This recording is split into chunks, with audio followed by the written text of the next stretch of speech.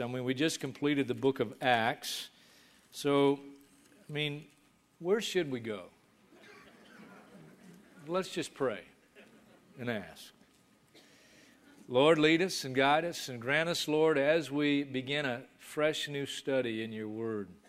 Grant us, Lord, that spirit of wisdom and revelation that we might know you better. In Jesus' name, amen. It is a book that's been the force behind some of the most significant conversions in church history. Which one is it? Well, let me give you a hint. 386 AD, there was a man, and he was going through a terrible time in life. He was in his friend's backyard, and he was weeping. And he knew why he was having such a terrible time. He knew it was his sin and his rebellion against God. And he heard some children playing nearby, and they were calling out, "Take up and read. Take up and read." And he reaches over and he grabs a scroll that was near him. True story. Now that would have been a book for us. They had them in scrolls in those days. He opens the scroll and he reads these words. "Not in reveling and drunkenness, not in debauchery and licentiousness, not in quarreling and jealousy, but put on the Lord Jesus Christ and make no provision for the flesh to gratify its desires." He read those words and the Holy Spirit convicted his heart. And Augustine became a saint in his friend's backyard. St. Augustine. That's the first clue of where we're headed. Don't know yet? Let me give you another clue.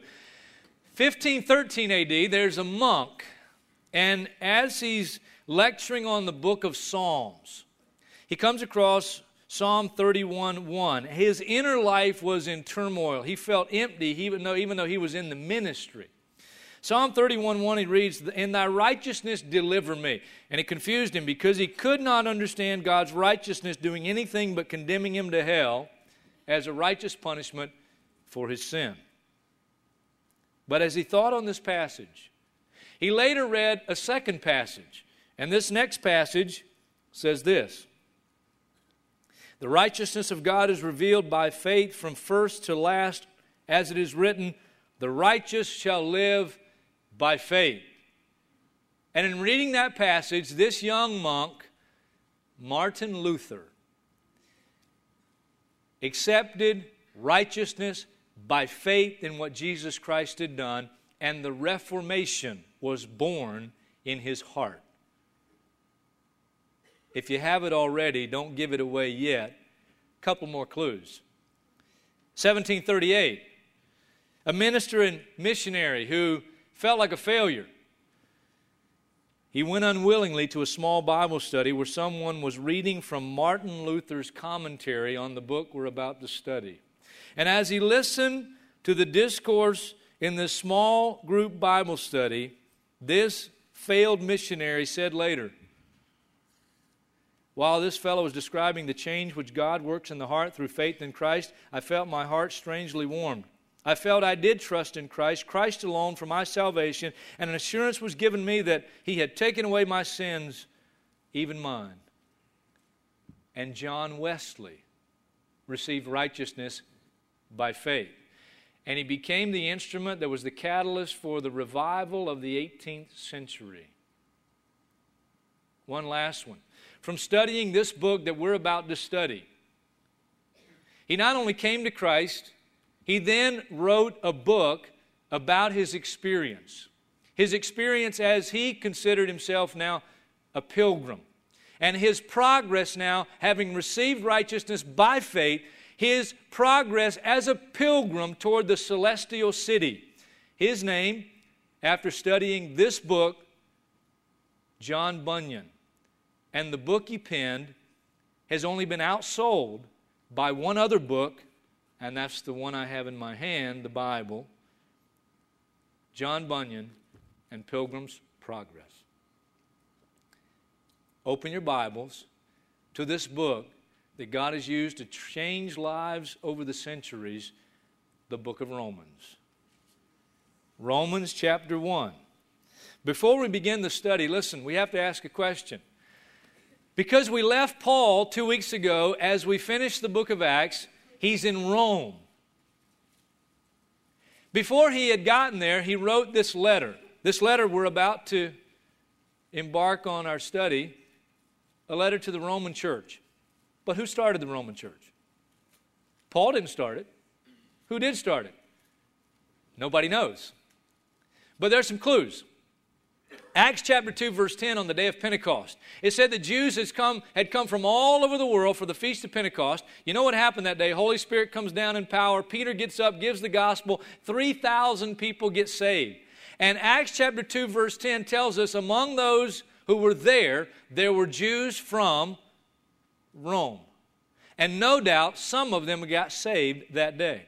Paul's ministry among the Gentiles, no doubt Gentiles getting saved. So we had some Jews getting saved from Rome on Pentecost, and then we have other Gentiles getting saved. And in that day, we have the phrase in our day, but in that day it was literal, all roads lead to Rome.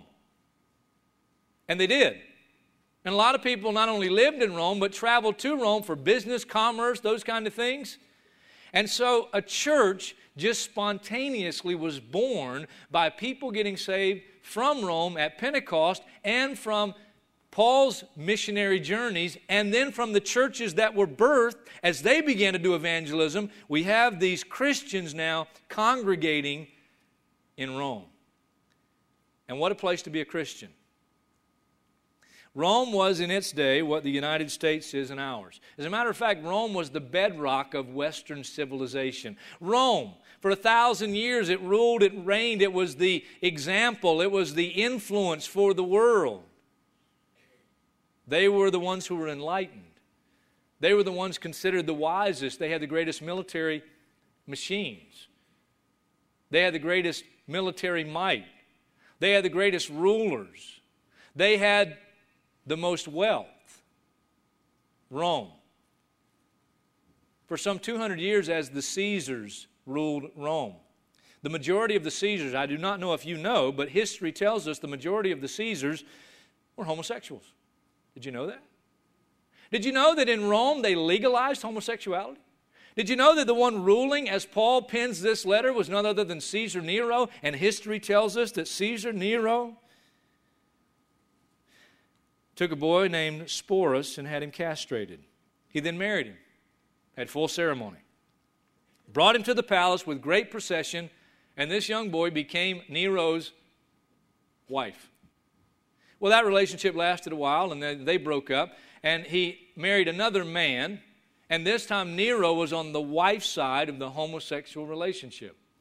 But you see, homosexuality in Rome, well, it was considered by some the highest form of love, to have that kind of love toward your own gender. Now, in case you're wondering, if you are a homosexual or you come from that background, if you're gay or come from that background and you think I'm about to bash homosexuals, those that are gay, please don't turn me off. You need to hear what God has to say. What I'm telling you that for, just a little tidbit, I want you to understand the flavor of Rome. I want you to understand the pagan environment of Rome. That's one of the reasons Paul wanted to go there so bad, because where it's darkest, the light shines the brightest. And so he pens this letter, the book of Romans. Verse 1, Paul, a servant of Christ Jesus, called to be an apostle and set apart for the gospel of God, the gospel he promised beforehand through his prophets in the Holy Scriptures regarding his Son, who as to his human nature was a descendant of David, and who through the Spirit of holiness was declared with power to be the Son of God by his resurrection from the dead, Jesus Christ our Lord. Through him and for his name's sake, we received grace and apostleship to call people from among all the Gentiles to the obedience that comes from faith. You want to mark that. Very important. The obedience that comes from faith. Saving faith and real biblical saving faith will always produce obedience. And you also are among those who are called to belong to Jesus Christ. To all in Rome who are loved by God and called to be saints, grace and peace to you from God our Father and from the Lord Jesus Christ. First, I thank my God through Jesus Christ for all of you, because your faith is being reported all over the world. That shouldn't be surprising when you understand the paganism of Rome. If you became a Christian and you lived in Rome, not only is Rome going to find out real fast what's happened to you, but word is going to spread because, again, all roads lead to Rome, and then all roads lead out of Rome. And so the word would spread that there are Christians living in Rome. There's a church in Rome. God, whom I serve with my whole heart in preaching the gospel of His Son, is my witness how constantly I remember you in my prayers at all times. And I pray that now at last, by God's will, the way may be opened for me to come to you. I long to see you, so that I may impart to you some spiritual gift to make you strong. That is, that you and I may be mutually encouraged by each other's faith. And that's the way it ought to be. I do not want you to be unaware, brothers, that I planned many times to come to you, but have been prevented from doing so until now, in order that I might have a harvest among you, just as I have had among the other Gentiles. I'm obligated both to Greeks and non-Greeks, both to the wise and the foolish. What he's saying there is, in this day, they classified people that if you were Roman, you were usually rich and considered wise, and others were considered barbarians. And so they divided people up into the wise and the foolish. And Paul says, my message is for all of them. That's why I'm eager to preach the gospel also to you who are at Rome. Then he makes this tremendous statement, verse 16. I'm not ashamed of the gospel because it's the power of God for the salvation of everyone who believes. First for the Jew, then for the Gentile. That's not because the Jew is any more important or God loves them anymore. It's chronologically to the Jew first. God gives His revelation of Himself through the nation Israel, through Jewish people. God sent a Jewish Messiah. My Lord is Jewish. So chronologically, Jew first, and also to the Gentile. For in the gospel, a righteousness from God is revealed, a righteousness that is by faith from first to last. Just as it is written, the righteous will live by faith. This is the passage Martin Luther, as a young monk, pondered on. This is the passage that led him to the truth that the only way you can be righteous is by faith. By faith in believing the gospel. What is the gospel? Simply the death, the burial, the resurrection of Jesus Christ. Listen, Old Testament saints are saved the same way you and I are saved. Abraham, it says in Genesis 15, as God said, through your seed, singular in the Hebrew, through a person coming through your loins, your line, your lineage, all the nations of the earth will be blessed. We know scripturally that promise referred to a coming seed of the descendants of Abraham from the line of David, Jesus the Christ. We know that clearly. And so it says Abraham believed God in regard to the coming seed, and God credited it to him as righteousness. Abraham, Romans will tell us, became righteous before he was even circumcised, before he even did anything for God. He became righteous by faith, and that's the only way you'll make it to heaven. That's the only way you'll be made righteous. It's by what Jesus Christ has done on the cross. Now, I know for a lot of us this is the ABCs. Now, we got that one pretty much down, and I think probably we all understand that. But understand, now after Genesis 15, when Abraham believed God, he's saved, God credited him righteousness by faith. Then in chapter 16, interesting thing happened. Years pass, and Abraham gets, humanly speaking, too old to have kids.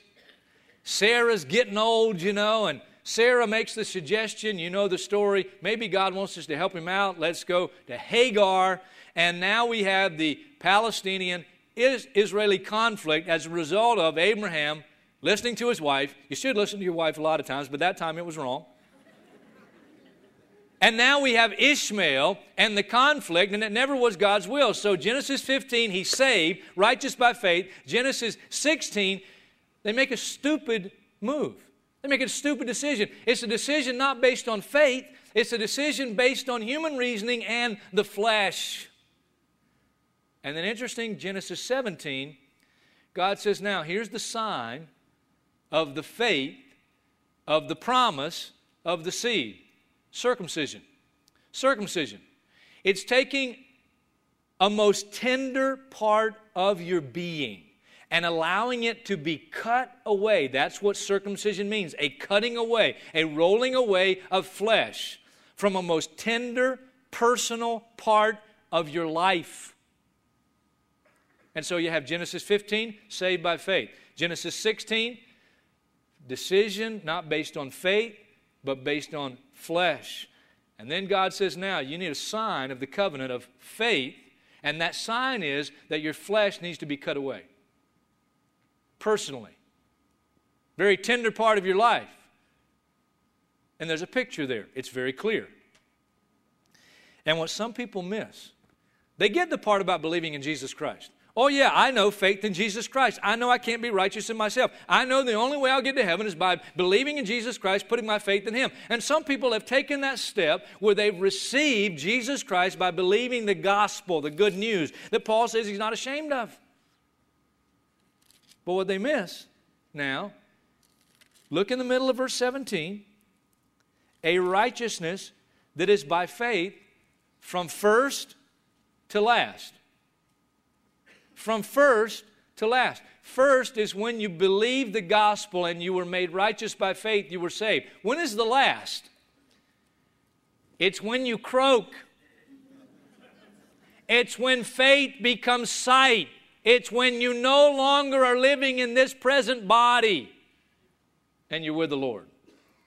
It's by faith. The Christian life is a life that begins by faith, and then it's to be a life of daily, monthly, yearly, until this life is over, lived by faith. And because people miss that, so many end up not being able to enjoy all that God has for them. Because salvation by faith is only the beginning. And then working out your salvation for the rest of your life by learning to live by faith. And God wants to hone you and shape you. And He wants to give you life. He's not here to trick us. He's here to give us life. He said it. Jesus said, I've come that they might have life and have it more abundantly. But you can start out believing the gospel, and then you don't learn to live now by faith. And what can happen? And what will happen?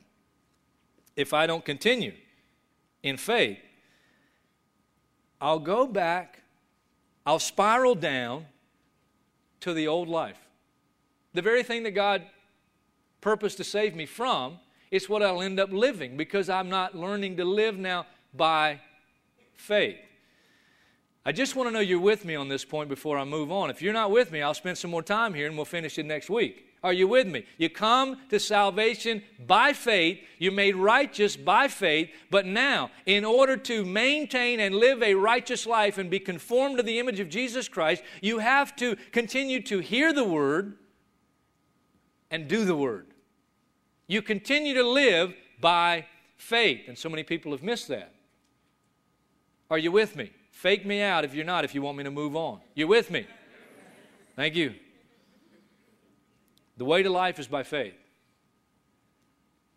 And the way to live in the joy and the peace and the overflow of what God has for us is to live by faith. So that's the revelation of righteousness by faith. And now we turn it over. Look at verse 18.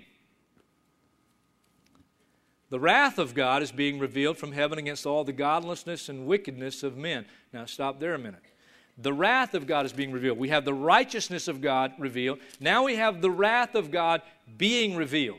Now, most people, when you mention the wrath of God, they think of, fire and brimstone and the tribulation period, and certainly that is coming, and that's a part of the wrath of God. But there's a part of the wrath of God that maybe we don't understand, and I hope you'll listen up, because there's a part of the wrath of God that's being worked out in the world. And it's what it's talking about here. It's being revealed from heaven against all the godlessness and wickedness of men who suppress the truth by their wickedness. Since what may be known about God is plain to them, because God has made it plain to them. For since the creation of the world, God's invisible qualities, His eternal power and divine nature have been clearly seen, being understood from what has been made, so that men are without excuse. How's the wrath of God being worked out? When men, because what's plain to them in regard to having faith in God, when they suppress that truth, they suppress it, and then what they move toward is called depravity. Depravity. You moved toward a depraved state when you suppress the truth that you know. And the first truth that is obvious universally. Doesn't matter where you live and who you are. You could be in the remotest jungle, on the remotest island. You could have never even heard about Jesus Christ, but you have enough witness because God says right here, the heavens. Abraham Lincoln. I like what Abraham Lincoln said. He said, I can see how it might be possible for a man to look down upon the earth and be an atheist. But I cannot conceive how he could look up into the heavens and say there is no God. Everybody has a witness in creation. You look at the stars, the moon, the sun, you look at the heavenlies, and that is witness that there's a creator. There's a God. He's real. But now if you accept that revelation, that's the first step. If you accept it, you realize, I'm creature, He's creator. I wonder what He wants me to do. And if you don't want to even think about what He wants you to do, you don't want to submit to Him, then here's what you do. You suppress the truth that you know. You suppress it. Well, how do I do that? Well, you don't think about it. Well, how do I not think about it? Well, you turn on a radio station or put in a CD that doesn't get you thinking about God. Certainly the last place you want to be is here this morning. Sorry. I mean, you don't want to be here, and there's some kids maybe, you're here, but you're here because your parents made you come, but if they didn't make you come, you don't want to be here because you don't want to hear about God because your life is not submitted to God. You don't want to hear it again. And if you're here, you're going to turn me off and tune me out. Why? You're suppressing the truth that you know God is real. You believe in God. But your life is not submitted to God. And the only way you're going to be able to live what you want to do and do what you want to do and go where you want to go is by suppressing the truth that you know.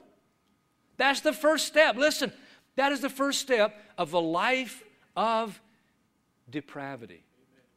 It's the opposite of the life of faith. It's going away from God. And the first step, take the truth that God is real and say, okay, I don't believe that, or I don't want to think about it. And you suppress that truth.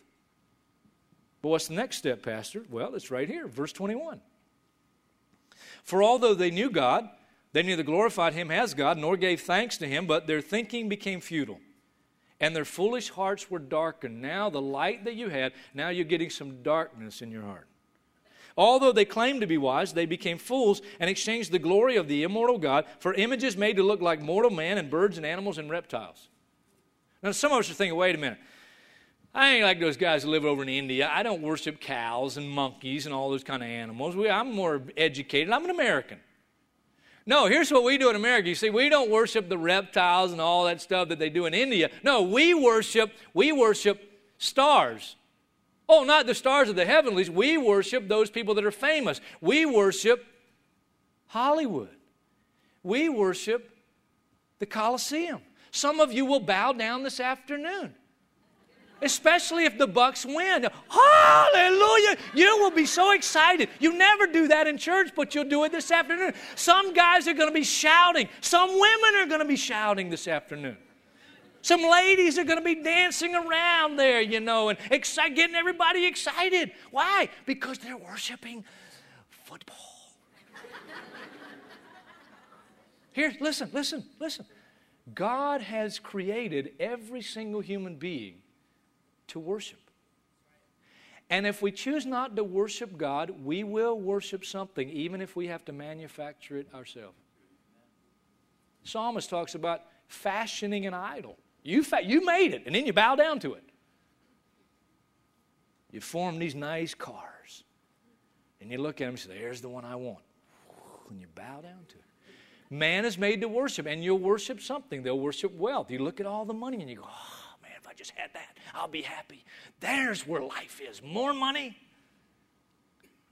And what happens is, you exchange the glory of the immortal God, And instead of worshiping a God who is eternal and beginning to move toward life by faith, life that is the only real life, you take a downward spiral.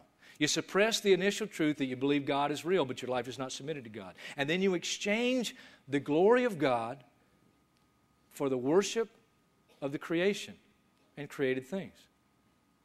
Well, does it end there, Pastor? Well, no, it continues to go on. Verse 24. Therefore, God gave them over in the sinful desires of their hearts to sexual impurity for the degrading of their bodies with one another. They exchanged the truth of God for a lie. They believed that this is where life was to be found. And they worshiped and served created things rather than the Creator who is forever praised. Amen. The next downward step toward depravity. And you can always recognize a depraved society because one of the characteristics of a depraved society, a depraved people, sexual immorality will abound. Because it's a step down. Listen, the evolutionists suggest that man's getting better. That's a lie from the pit of hell. We're getting worse. And the more you move away from belief in God and faith in God, the worse you will become. You'll take a downward step every time, moving further away from God. And one of the marks of taking that downward step is the holy state of marriage. Will not be considered a holy state anymore. And now sexual immorality will abound. Because people now, not living in submission to God, they're living for pleasure. And isn't it interesting? Because sexual sin, listen, sexual sin. God created sex. The devil didn't create sex. God created it. And He created it for man's pleasure and for the union in the marriage relationship. You say, well, why can't I have sex outside of marriage? Because of what marriage typifies. Because the human earthly relationship between husband and wife typifies an eternal relationship between an eternal bridegroom and an eternal bride. And that's why marriage is to be holy and just between husband and wife. And listen, you can go down to the justice of the peace and you can get married and be legally married, but that doesn't mean the blessing of God is on your marriage. We're living in a day, I'm amazed. Sexual immorality, because that's the way we're taking. We're taking away from God, away from the life of faith, and sexual immorality abounds, even in the church. It's the natural step downward. I suppress the truth that I know, my heart becomes darkened, my thinking becomes futile, and sexual immorality. Living for pleasure, a pleasure that God intended for man in the holy state of matrimony. Because of what it typifies. Well, what's the next step? Verse 26. Because of this, God gave them over to shameful lust. Even their women exchanged natural relations for unnatural ones. In the same way, the men also abandoned natural relations with women and were inflamed with lust for one another. Men committed indecent acts with other men and received in themselves the due penalty for their perversion. Next step toward a depraved society and a depraved life is now you take the beautiful gift of sex, and because you're taking that downward step, now it becomes twisted. It becomes perverted. And what God naturally made to work in the holy state of matrimony, now you have this perverted state of men with men and women with women. I had a lady come up to me after last night's service. She said, Pastor, did I understand you correctly? Because if I understood you correctly, are you saying this is not the place for me because she said I'm gay? I said, no, you misunderstood. You misunderstood. We want you here. And then we talked for several minutes. I don't have the time to go into all that, but listen, you come to salvation by faith in Christ, God will change your heart, and then He'll begin to change the rest. But you got to first take a step of faith. Homosexuality will abound and will increase in a depraved society. But then the final step, verse 28. Furthermore, since they did not think it worthwhile to retain the knowledge of God, He gave them over to a depraved mind. That's an immoral mind. To do what ought not to be done. They become filled with every kind of wickedness, evil, greed, and depravity. They're full of envy, murder, strife, deceit, and malice. They're gossips, slanderers, God-haters, insolent, arrogant, and boastful. They invent ways of doing evil. They disobey their parents. Terrible problem in a depraved society with children in the home. They're senseless, faithless, heartless, ruthless. Although they know God's righteous decree that those who do such things deserve death, they not only continue to do these very things, but also approve of those who practice them. Some of the words in the Greek give you a better meaning, because one of the words here in this list is porneia, pornography. Pornography would be terrible in a depraved society. Extortion, fraud, malice. And one of the words here means hard-hearted towards kindred. There'll be lots of family problems, not just divorce. That's one of the words too, truce breakers. There'll be a lot of divorce. But also just problems in families. Families getting along with them. They can't get along. It's the description of a depraved society. Now, at this point, you're feeling a little heavy, and you're feeling like the message is a little heavy, and you think Paul's writing this because he wants to bring the hammer down on a depraved people. Whoa, you misunderstood. You see, you can divide it into two parts. I noted it. One is the revelation from God of righteousness that comes by faith. But the opposite is the wrath of God being revealed because of godlessness and unrighteousness. In other words, part of the wrath of God is divorce, family problems, sexual immorality, sexual perversion, gossip, murder, strife, all these things. That's the result of a people and a society moving away from God. You're going down further away from a life of faith. Faith. If you were one of these Roman Christians and you got this letter, when someone stood up and read this letter and they began to read from verses 18 to the end of the chapter, oh, you'd have related to it so much. Oh, you might not have been a homosexual, but there's somewhere in here you'd go, yep, that was me. Yep, that was me. And then there came a time, maybe on the day of Pentecost, maybe somewhere else, maybe your friend told you, somewhere, somehow, you believed the gospel, and God, in an instant, forgave you of all your paganism. Because that's what this is. It's paganism. That's what worldliness is. That's what living according to the flesh is. It's paganism. But they believed the gospel, and they were made righteous by faith. Do you understand? Paul is not trying to bring a hammer down here. He's saying, look, I can't wait to get to Rome, because I know what Rome's like. Rome's like verses 18 and following. And I got some good news. Jesus says, I did not come to the world to condemn the world. I came that they might have life and have it more abundantly. You know where to find life? You think you're going to find life in sex? My goodness, what foolishness. But some people believe that's where they'll find life. Just living for it, man. Get all you can, you know. It won't work. You think more money? No, listen, you can try worldly wealth, you can try worldly wisdom, you can try the wages of wickedness, and it will all lead you to depravity and disappointment, because that's not where life is found. Life is found by coming to God and believing the gospel, the death, the burial, resurrection of Jesus Christ, giving your life to Him, and He makes you righteous by faith. He forgives you of all your sin. And now, as you continue to read the Word, study the Word, hear the Word, God begins to shape you as you live by faith. I love what one commentator did. He took the last part of Romans 18 and he rewrote it. He rewrote it as if you were one of those pagans, just like, listen, all of us come from pagan background. You say, no, I was born in a religious family. You're still born a pagan. You're born in sin. And this is as if someone in this pagan environment came to faith in Jesus Christ and then began to live by faith. And here's what it would read like. Therefore God gave them over in their hearts to self-control and purity, that their bodies might be honored among them. For they kept and cherished the truth of God and worshiped and served the Creator, who is blessed forever rather than the creature. Amen. For this reason, God gave them over to pure and wholesome lives, lived with carefree ease, even in the most intimate relations, so that all received in their own persons the due reward of their fidelity. And just as they saw fit to acknowledge God in all things, God gave them over to a sound mind, To do those things which are proper, being filled with all righteousness, goodness, generosity, kindness, full of selflessness, life, healing, openness, kindliness. They are gentle in speech, always building others up, lovers of God, respectful, humble, self-effacing, inventors of good, obedient to parents, understanding, trustworthy, loving, merciful.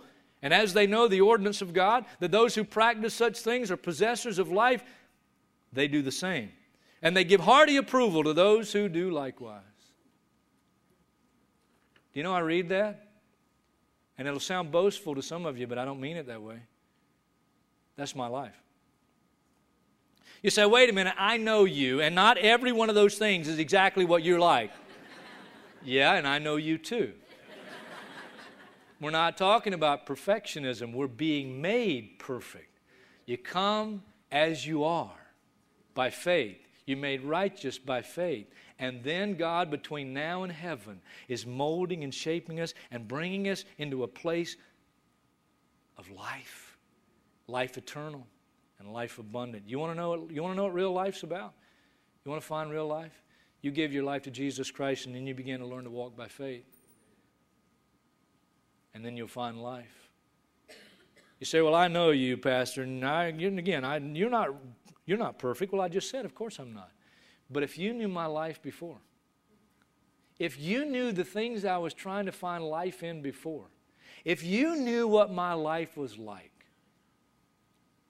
and then the day I gave my life to Jesus Christ, what a tremendous, tremendous experience to know that my sins were forgiven.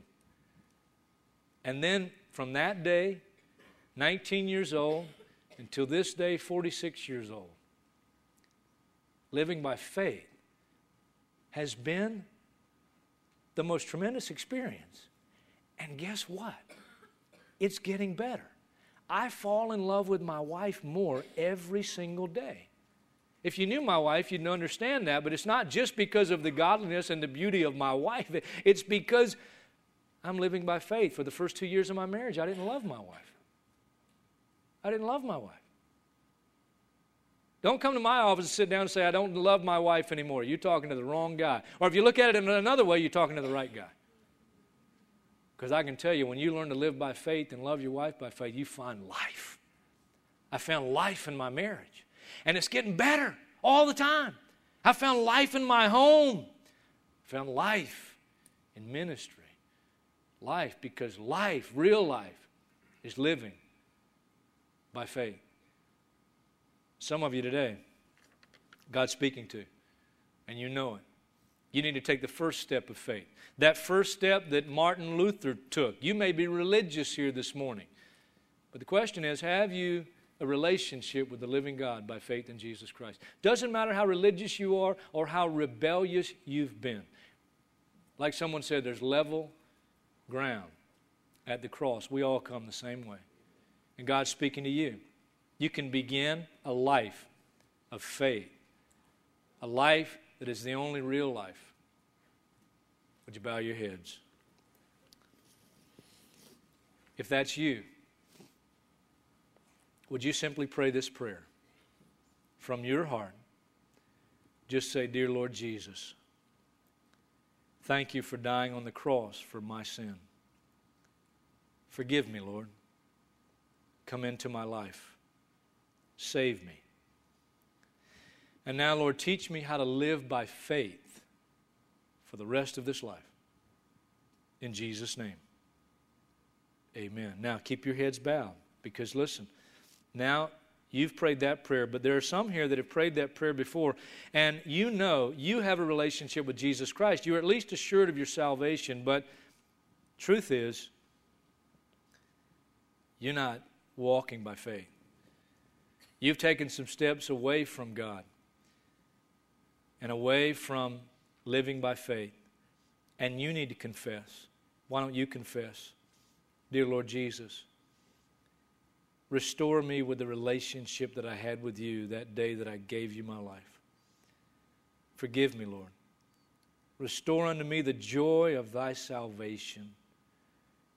And now, Lord, lead me and guide me. I submit my life to you. I want to live once again by faith. Thank you, Lord. in Jesus' name. Amen. I'm going to ask all of our elders and all of our prayer counselors to go ahead and get up at this time, be available right here at the front on my right and on my left. You prayed that prayer to receive Jesus Christ. Jesus said, if you confess me before men, I'll confess you before my Father in heaven. But if you deny me before men, I'll deny you. I always say, if you can't confess Him here, you won't confess Him out there. I want to give you an opportunity, if you prayed that prayer, to stand to your feet, walk down here, introduce yourself to a prayer counselor, and say, I prayed that prayer. Why do I want you to do that? Why should you do that? Because it's your first now public confession of Jesus Christ. That's first and foremost. Because we have a new believer's Bible that if you need a Bible, we'd like to give you a Bible. Because I want to send you a letter and tell you 4 things that are vital for you growing in your faith in Jesus Christ. For you now growing up in the Lord. But first and foremost, just by standing and coming, you're making a public confession. And if you can't confess Him in here, you won't confess Him out there. Did you pray that prayer? Just get up. Just get up and come. Introduce yourself to a prayer counselor right here. It takes some boldness, yeah, to do it. That's okay, though. God bless you. Come on. Praise the Lord. Praise the Lord. Come on. Come on down, guys. Come on down. Prayer counselors, just go out and meet them. Some of you ladies, go out and meet them. God bless you. Praise the Lord. Come on down. Just come. Introduce yourself to some of these prayer counselors. Praise the Lord. Woo-hoo!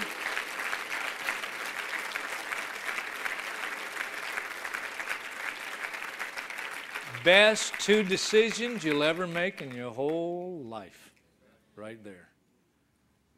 Now I'm going to do what I don't normally do, and then we're going to dismiss. Now you're a Christian, but you prayed that prayer and you confessed, I haven't been walking by faith, haven't been living by faith. Listen, all of us as Christians know what that is, okay? So nobody's going to look down on you here. But maybe some of you need to make a public stand now. You've made a decision. You say, yeah, I haven't really been living by faith. I'm saved, but I've made a fresh commitment today that I want to live by faith. Would you just simply stand? You don't have to come down here. Just simply stand to your feet and acknowledge that and say, yeah, I made a fresh commitment. God bless you. Praise the Lord. I'm going to live by faith. Praise the Lord. Hallelujah. Praise the Lord. You may be seated. Praise the Lord. And now you can stand again. Everybody stand. Come on. What a great weekend it's been, huh? Praise the Lord. The Lord bless you and keep you. The Lord make His face shine upon